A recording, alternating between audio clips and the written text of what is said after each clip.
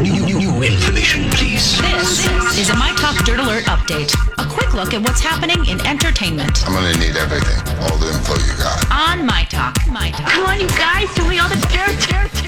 Well, a few months ago, we heard that there was a Friends reunion special in the works with the entire cast.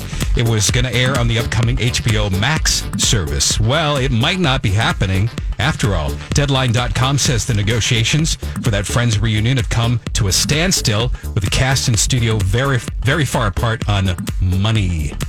Rocky Johnson, Hall of Fame wrestler and father of actor Dwayne "The Rock" Johnson, has died. He was 75. The cause of death was not released. The Rock has yet to comment publicly on the passing of his dad. And James Wan, director of the blockbuster Aqua-man, is executive producing an HBO Max animated miniseries about the aquatic superhero.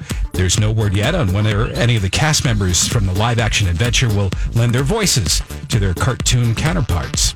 There you go. For more entertainment news, you can download the MyTalk app or go to our website, mytalk1071.com. You learned so much cool stuff. Dirt Alert updates at the top of every hour.